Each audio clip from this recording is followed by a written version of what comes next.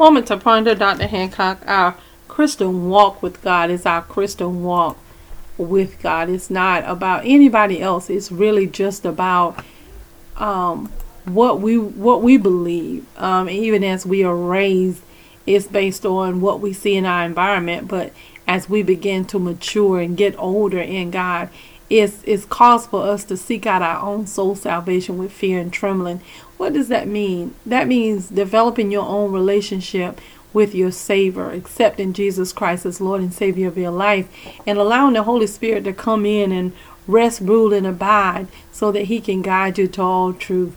The Christian walk is a daily walk. It's not something that we can do for a time and then make that decision not to do it anymore.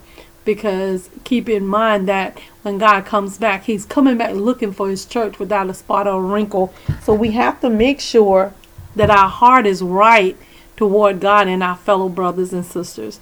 You can't look left. You can't look right. You can't look at this walk through your carnal man, because I'm telling you, it'll change everything and it'll have you in all kind of frenzies. But when we can look at our life through the Word and the lens of the Word of God, it changes everything and it grounds us in our spirit, because now when we look at what the Word said, we see that everything that's going on in this life is a reflection of what God has already said way back on Calvary. And yes, God used the disciples to forecast and to predict things that should come. But I tell you what, they are really accurate.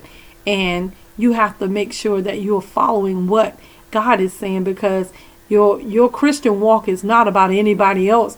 It's really about your choices and what do you believe and how do you receive what God has said about your life.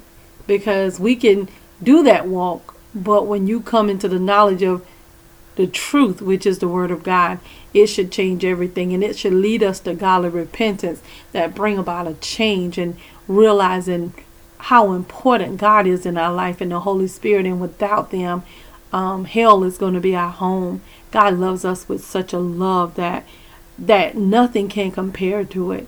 We just have to receive that love. You can't pay for that love. You can't work for that love.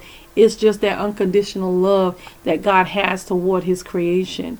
And this is the confidence that we have in Him, that when we ask anything according to His will, He hears us. And if we know that He hears us, we know that our petitions are granted. Real talk, Dr. Hancock. We need you to like, comment, subscribe, and share.